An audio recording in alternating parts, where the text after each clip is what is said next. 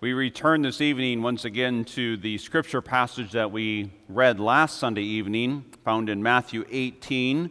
We'll read from verses 10 through 35. If you're using the Pew Bible, you find this on page 1133.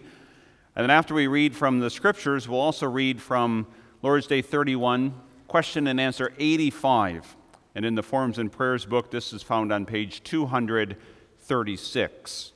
So we read first from Matthew 18, beginning at verse 10, and we'll read through verse 35. Hear now together the word of God. Take heed that you do not despise one of these little ones, for I say to you that in heaven their angels always see the face of my Father who is in heaven. For the Son of Man has come to save that which was lost. What do you think? If a man has 100 sheep and one of them goes astray, does he not leave the 99 and go to the mountains to seek the one that is straying? And if he should find it, assuredly I say to you, he rejoices more over that sheep than over the 99 that did not go astray. Even so, it is not the will of your Father who is in heaven that one of these little ones should perish.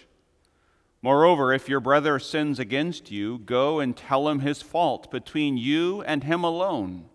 If he hears you, you have gained your brother. But if he will not hear, take with you one or two more, that by the mouth of 2 or 3 witnesses every word may be established. And if he refuses to hear them, tell it to the church. But if he refuses even to hear the church, let him be to you like a heathen and a tax collector. Assuredly, I say to you, whatever you bind on earth will be bound in heaven, and whatever you loose on earth will be loosed in heaven. Again, I say to you that if 2 of you agree on earth concerning anything that they ask, it will be done for them by my Father in heaven. For where 2 or 3 are gathered together in my name, I am there in the midst of them. Then Peter came to him and said, Lord, how often shall my brother sin against me and I forgive him? Up to 7 times? Jesus said to him, I do not say to you up to 7 times, but up to 70 times 7. Therefore, the kingdom of heaven is like a certain king who wanted to settle accounts with his servants. And when he had begun to settle accounts, one was brought to him who owed him 10,000 talents. But as he was not able to pay, his master commanded that he be sold with his wife and children and all that he had, and that payment be made. The servant therefore fell down before him, saying, Master, have patience with me, and I will pay you all.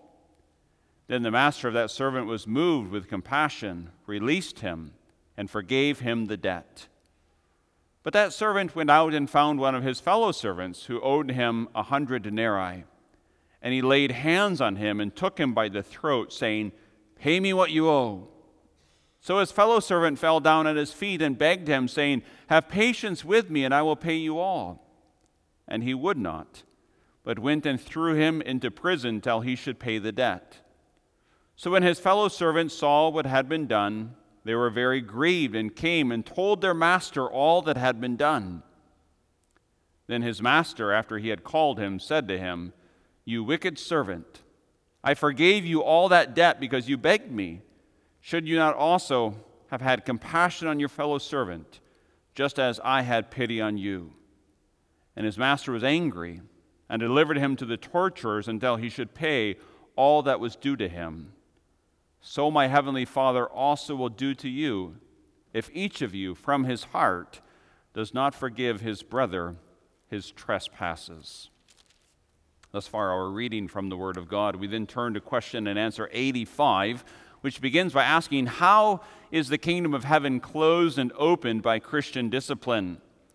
And the answer, according to the command of Christ, those who, though called Christians, profess unchristian teachings or live unchristian lives, and who, after repeated personal and loving admonitions, refuse to abandon their errors and evil ways, and who, after being reported to the church, that is, to those ordained by the church for that purpose, fail to respond also to the church's admonitions.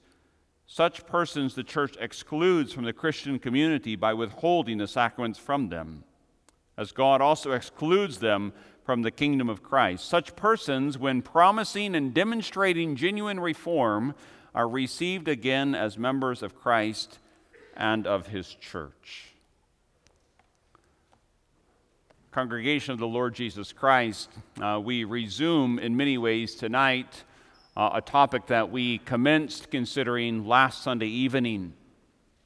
That topic especially is the use of the keys of the kingdom, the preaching of the word, but more specifically, the key of Christian discipline. And I want to begin by a few clarifications, or perhaps you might call them qualifications.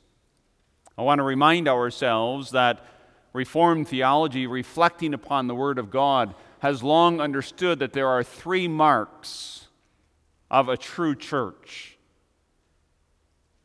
Not of a perfect church. There is on this earth no perfect church. But the true church displays three marks. First of all, there is the pure preaching of the Word of God.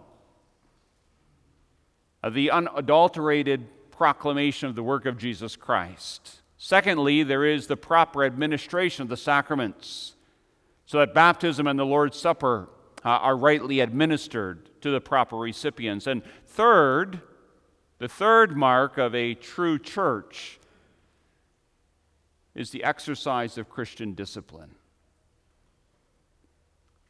These three marks really all go together.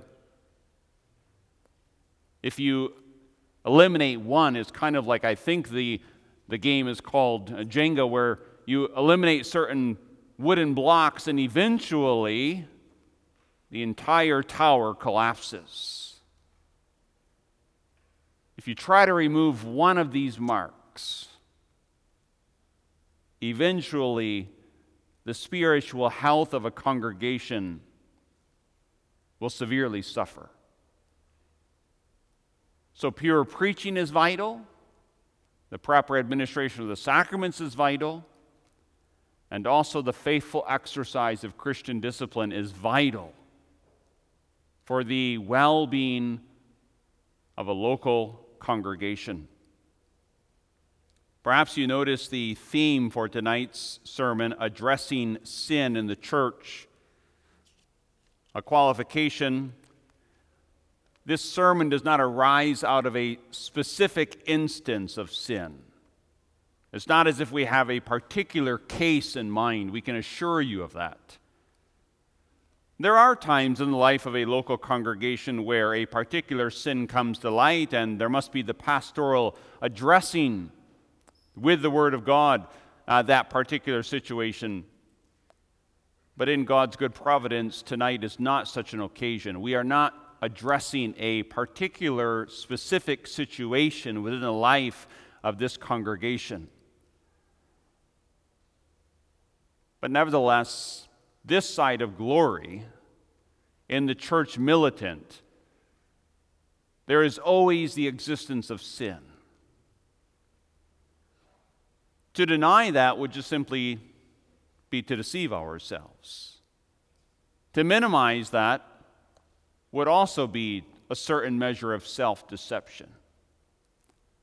So it's very important for us to respond biblically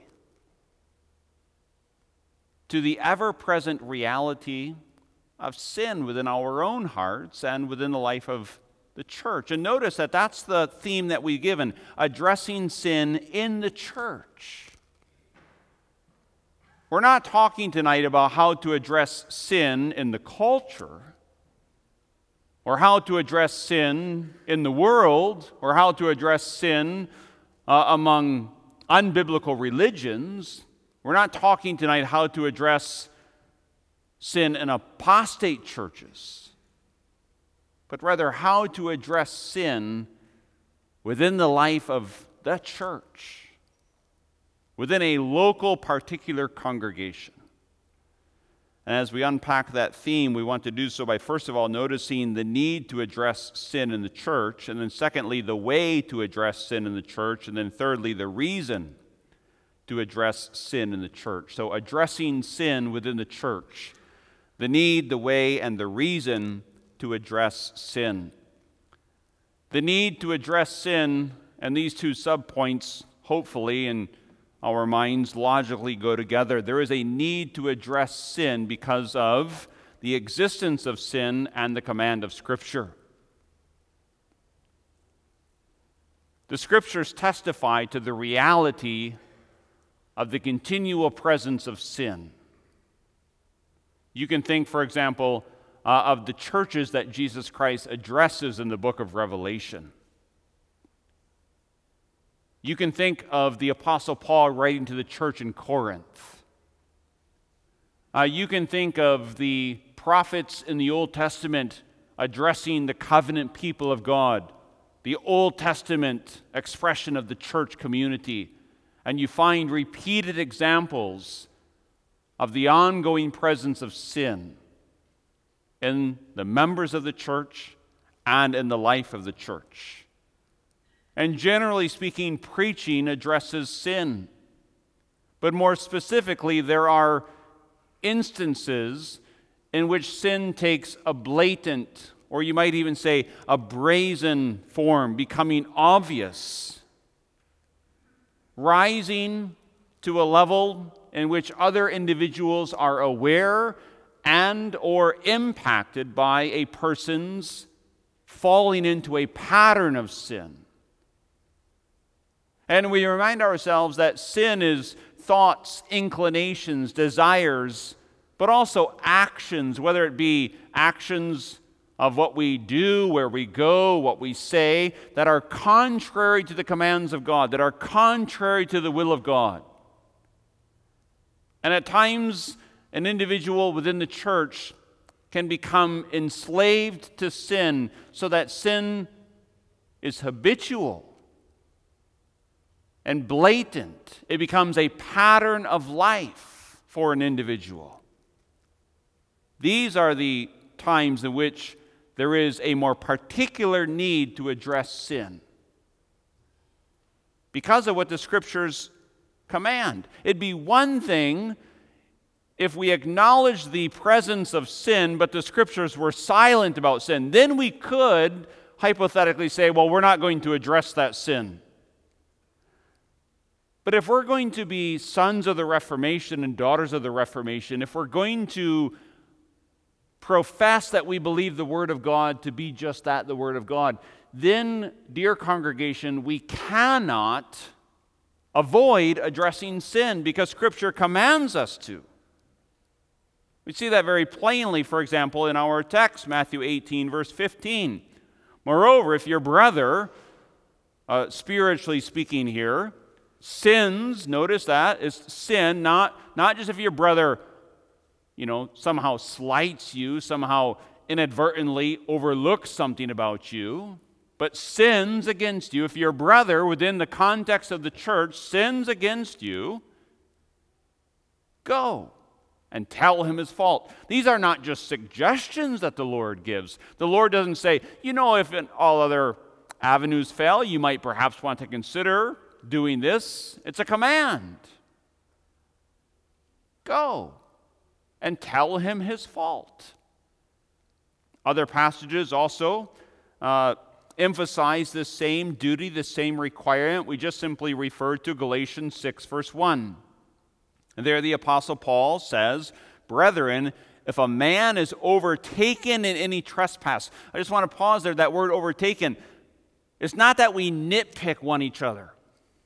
Because all of us who are sitting in this place, all of us have sinned and do sin, but we're talking now about a person being overtaken with sin, so that sin has taken a blatant, habitual pattern within their life. If a brother is overtaken in any trespass, you who are spiritual, those who are spiritually mature, those who are spiritually standing fast, restore such a one. And there again, it is a command. It's not an option. The spiritually mature members in the congregation have a moral duty before God to seek the restoration of an individual member of the congregation who finds himself or herself overtaken with sin. And the text goes on, and they are to do so in a spirit of gentleness. This is not a proud, arrogant pontificating. I can't believe you've fallen into sin. Why can't you be more like me? Why can't you be more like him? Why can't you be more like her? But it's a pastoral gentleness that doesn't compromise on the moral truths of the Word of God, but comes alongside of the brother or the sister, seeking the spiritual restoration of the individual. And notice that Galatians also stresses that those who are spiritual should engage in this restorative process, considering themselves lest they also be tempted. In Michigan, oftentimes when it becomes the winter season and the lakes freeze over, a lot of people go ice fishing. And at times, sadly, the ice will be too thin and someone will fall through the ice. And so ice rescues, they always emphasize that if you are going out to rescue someone, don't get too close to where the person fell through the ice, because the ice is compromised, obviously. And so the ideal is to have some type of long enough object that you can reach the person in the icy waters without actually yourself succumbing to the icy waters. And when we are called upon to engage in the process of seeking the restoration of an individual who has sinned against us or who has fallen into habitual patterns of blatant sin, we must do so with a spirit of carefulness, lest we also think we stand and fall. Now, at this point, I just want to emphasize that we stand at a crossroads. And the crossroads is either this: we either commit ourselves to being faithful to what the Word of God says, also in regard to the area of the exercise of Christian discipline, or we say, we're really not that serious about sola scriptura. You see, Christian discipline isn't an option for a church. Really, you can think of it this way: our hands are tied. Our Lord is our Lord. His words are authoritative. When He speaks, we listen. When He commands, we act. We don't have a choice. We don't have an option. We can't step back into the pretended wisdom of our own intellectual ability and say, well, I'm not sure that we want to do this. We have to. We have to address sin in a biblical manner. Well, what then is that biblical manner? In our second point, the way to address sin. And this is not a full, detailed, step-by-step diagnostic manual, but rather we identify three biblical principal truths of how we are to address blatant habitual sin within the church. It is through biblical admonitions, through consistorial binding, and through earnest prayer. First of all, through biblical admonitions. Matthew 18, verse 15 is so crystal clear. If your brother sins against you, go and tell him his fault. It's interesting to note that these directives are sandwiched, so to speak, by the parable of the lost sheep, where the good shepherd leads the 99 and goes and seeks the one and rejoices when he finds the one. And on the tail end, there is the emphasis upon the wickedness of the unforgiving servant. And these two bookends, so to speak, of these parables that sandwich the instructions of Matthew 18 emphasize that this must be done in the proper spirit.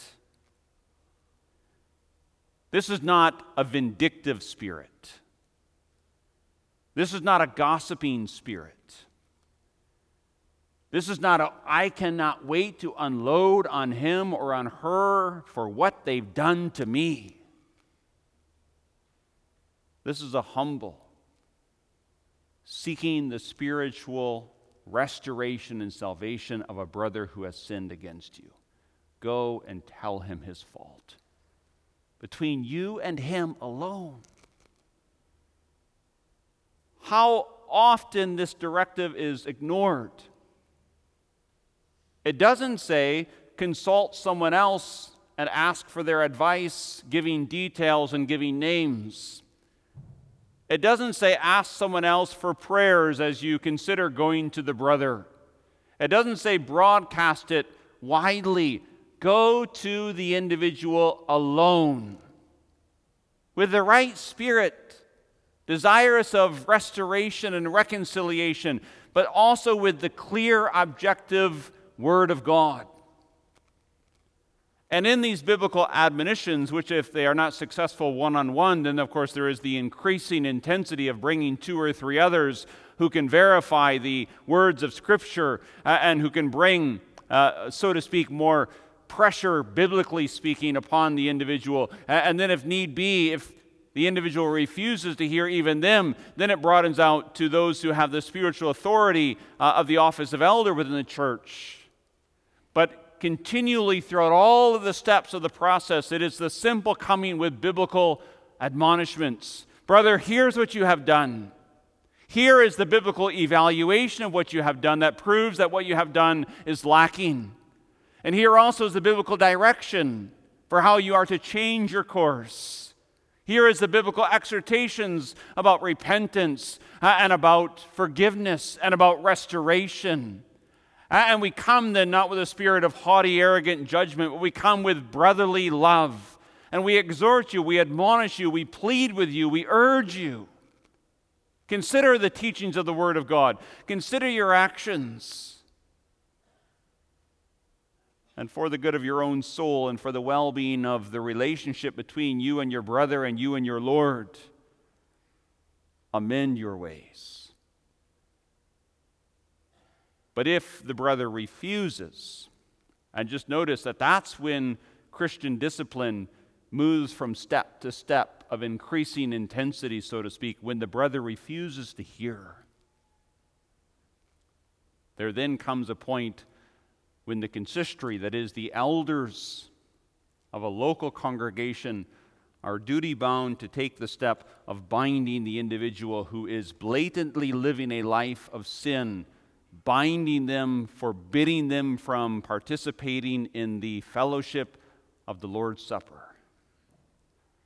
And again, this is not to be done in a vindictive spirit. This is not, I'm going to get that person for something they did years and years ago. This, again, ultimately is aimed, as we'll consider in our third point, for the salvation and the restoration of the individual who is mentioned. But nevertheless, this does need to take place, and in large part as an attempt to awaken the person living in a blatant lifestyle of sin of the seriousness of their condition. That insofar as they walk in impenitence, they are not worthy receivers of the Lord's Supper, that they are not in fellowship with God, nor with God's people. In many ways, a few illustrations of what this action of a consistory saying to an individual, you do not have the right during this moment to partake of the Lord's Supper, what we might call placing them under censure or under the official steps of discipline. When a consistory says to a person, you do not have the right of table fellowship, of coming to the Lord's Supper, in loving but earnest words they are saying, you're out of step. In a similar way, perhaps, an official at a football game might throw the flag for unsportsmanlike conduct on a player. And if it is severe enough, they might declare unsportsmanlike conduct, player is disqualified. He can't participate anymore. He needs to leave the field.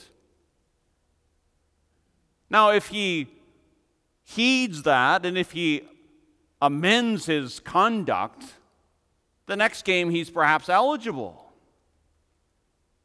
In a similar way, perhaps an unruly boy or girl at the dinner table throws a temper tantrum, and dad or mom say, you can't do that at the dinner table. Leave the dinner table. And when you can conduct yourself as you ought, you are more than welcome to come back. But you cannot and you will not sit at the dinner table throwing a temper tantrum. And in the same way, the elders who have the responsibility to oversee the Lord's Supper say to individuals who live open, habitual, blatant lives of sin, you cannot do that and be in fellowship with God at the same time. So the person is barred from the table of the Lord until such time as they promise and show an amendment of life. All of this is to be done with earnest prayer. You can think of Matthew 26, verse 41, which really applies to all aspects of the Christian life. Watch and pray, lest you enter into temptation. Because our words alone will not produce the change. It's the Spirit's work. The Spirit uses means, the means of biblical admonishments. But whether it be step one, so to speak, of Matthew 18, verse 15, whether it be you going to your brother or sister to lovingly, humbly admonish them about a sin that they have committed against you, that all must be bathed in prayer. Prayer that you would have the words to speak, prayer that you would have the right spirit in speaking, prayer that the words would be received in the right spirit, prayer that the Holy Spirit would bless what you are seeking to do to bring about repentance and reconciliation. And of course, all of the pastoral labors of a consistory within a local congregation are to be bathed in prayer as well.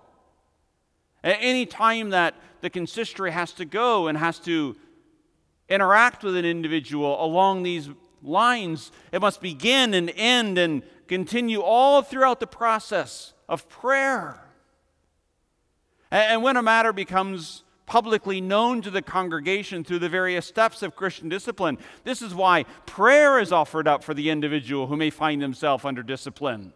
Prayer that they might respond appropriately to the severity of the discipline, and that they might humble themselves before God and repent of their sins and be restored and be reconciled. We dare not just go through these steps as, so to speak, mechanical steps that if we just do A, B, and C, D will result. The entirety of the process, and really the entirety of the life of the congregation, must be one of fervent prayer. And so we can ask ourselves as a congregation, how well do we know how to address sin? How well are we in addressing sin? But also, do we understand the importance of prayer in the addressing of sin? In our own private lives, in our family life, but also in the life of the congregation. Are we a praying people? Fervently? Praying for the blessing, for the indwelling, for the fruit, for the operation of the Holy Spirit. Not, of course, divorced from the Word, but in connection with the Word. Our prayer, in essence, ought to be that we would be delivered from the evil one. Well, if that's something of how sin is to be addressed, then we still need to consider in the time remaining the reason in our third point to address sin. And there is a threefold reason.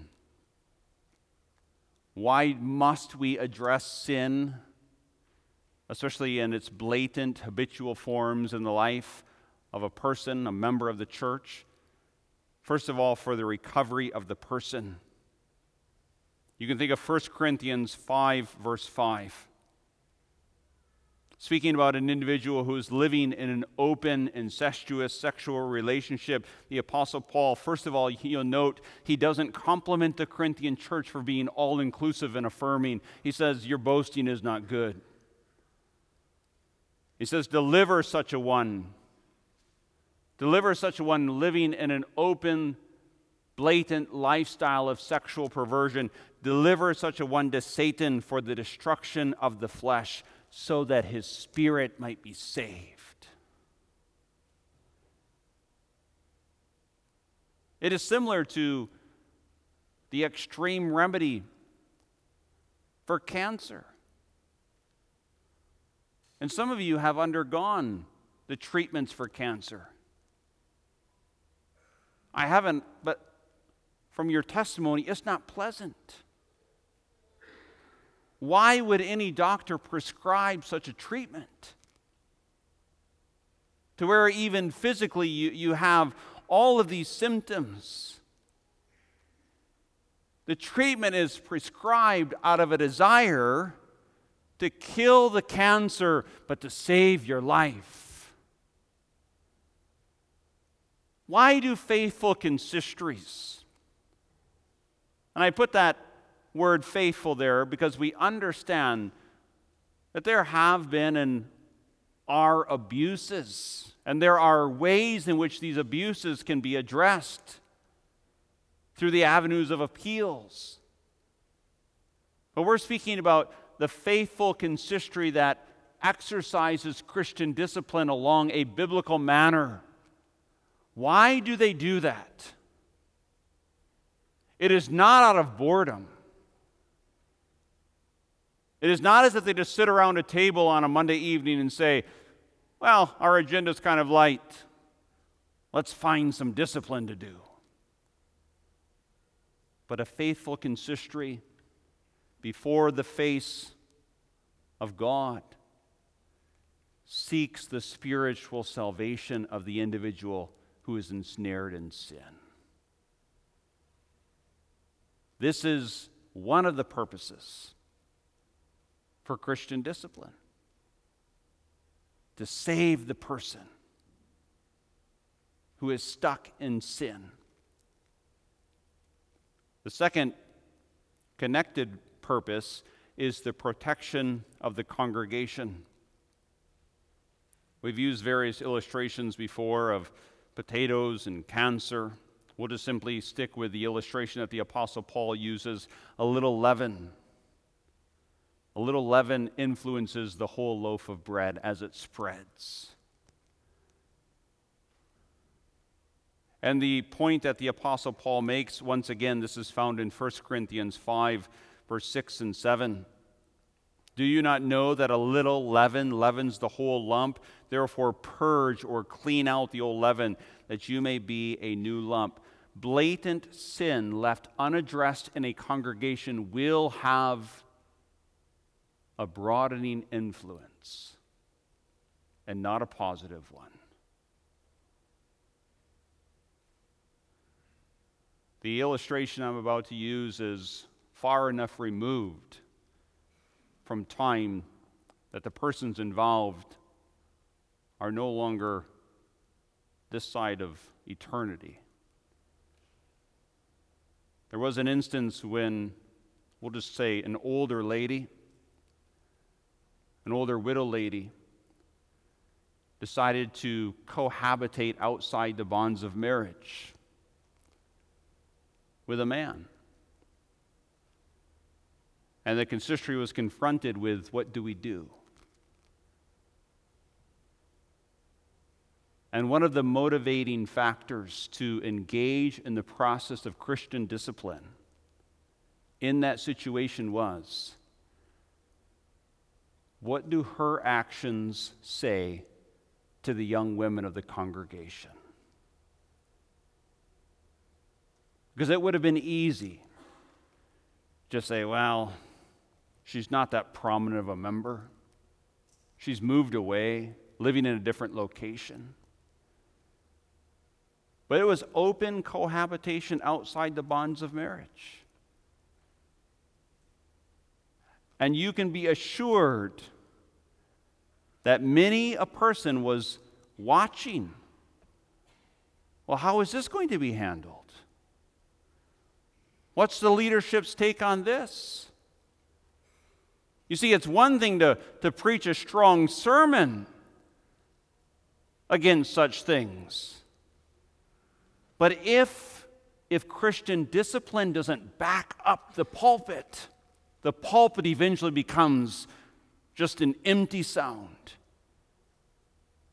Just like the parent who maybe always says things but never actually follows through with any disciplinary action, eventually I can guarantee you the children will become oblivious. Oh, someone's saying something in the background. We're not sure what they're talking about. We hear some yelling, we hear some hollering, someone's animated, but we all know nothing ever comes of it. So carry on. So in the previous illustration, the consistory labored prayerfully in the process of Christian discipline. Yes, with a desire to save the soul, but also with an equally firm desire to protect the congregation. But then the third purpose for addressing sin in the church is for the glory of God. The church is the household of God. Now, I think we're transitioning out of the whole seeker-sensitive mantra of, the 80s, the 90s. And then we made our way through the emerging church movement. But over and over, the emphasis has been that the church should be all things to all people, should be inclusive, should be warm, should be open. And certainly we shouldn't be standoffish. Certainly we ought to be, as the old evangelist said, speaking to our neighbors as two beggars, the one saying to the other beggar, "We have found bread."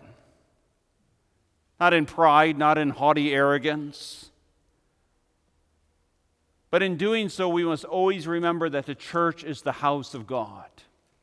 And I do not refer here to structures of plaster, of 2x6s, of concrete, of shingles, but the body, the church, is the household of God. And God dwells in our midst in a very special, unique way. Certainly He is omnipresent, but He delights to express His glory by dwelling amongst His people. This is God's house. And God is a holy God. And He calls His people to lives of consecrated holiness. Not perfect holiness, but nevertheless, 1 Peter 1 verse 15 says, "But as He who called you is holy, you also be holy in all your conduct. Because it is written, 'Be holy, for I am holy.'" The church is one holy Catholic apostolic church. And in that category of holiness, we understand there is the objective legal holiness by virtue of our justification, but there is also the reality of the ongoing process of sanctification. And for the glory of God, open, habitual lifestyles that are contrary to the commands of Scripture cannot be allowed to continue without being addressed within the life of the church. Think of what happened in the Old Testament. The glory of the Lord dwelt there, the Shekinah glory, and it came down and it dwelt in the holy place, in the temple, amongst the covenant people. But then the Israelites looked upon the foreign gods and said, "Oh, we want to live like the pagans." And they began to live like the pagans, engage in idolatry and all forms of the sexual perversions that accompanied such idolatry. And to speak rather bluntly, there came a day in which the Lord had had enough. And the glory of the Lord departed.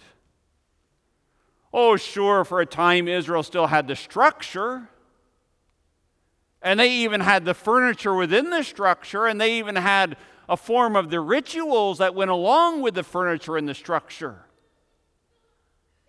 But some of the most heinous sins were committed even in close proximity to that structure, and the Lord's glory departed. Because while the Lord is a Lord who is gracious and merciful, he is also a God who will not be mocked. Who will not be mocked by open habitual sin being tolerated unaddressed within the company of those who call upon his name. And now we stand at our conclusion. How do we address sin in the church? We have to. Because sin will be present. And Scripture is clear. We must commit ourselves to following the directives of the head of the church, Jesus Christ himself, and bringing forth biblical admonishments when necessary, in the right manner and with the right attitude. And when it rises to the level of telling it to the church, we must understand that the elders must take the actions which the head of the church commands them to. And throughout the entire process, earnest prayer that the sinner might be saved, that the congregation might be protected, and that God might be honored and glorified. That, I would submit to you, is the way to address sin within the church. Amen. Our Father in heaven, we have looked upon weighty matters that are not easy to speak of, and matters that are perhaps not the most pleasant to hear. But Lord, we believe that it is a matter that your word addresses. We pray, Father, for this church, but not only for this church, for your church wherever she finds herself manifested. And our earnest prayer is, Lord, that the church would address sin biblically, and that your Spirit would bless such biblical admonishments for the salvation of sinners and for the protection of the congregation, and above all, for the glory of your great name. We pray this for Jesus' sake. Amen.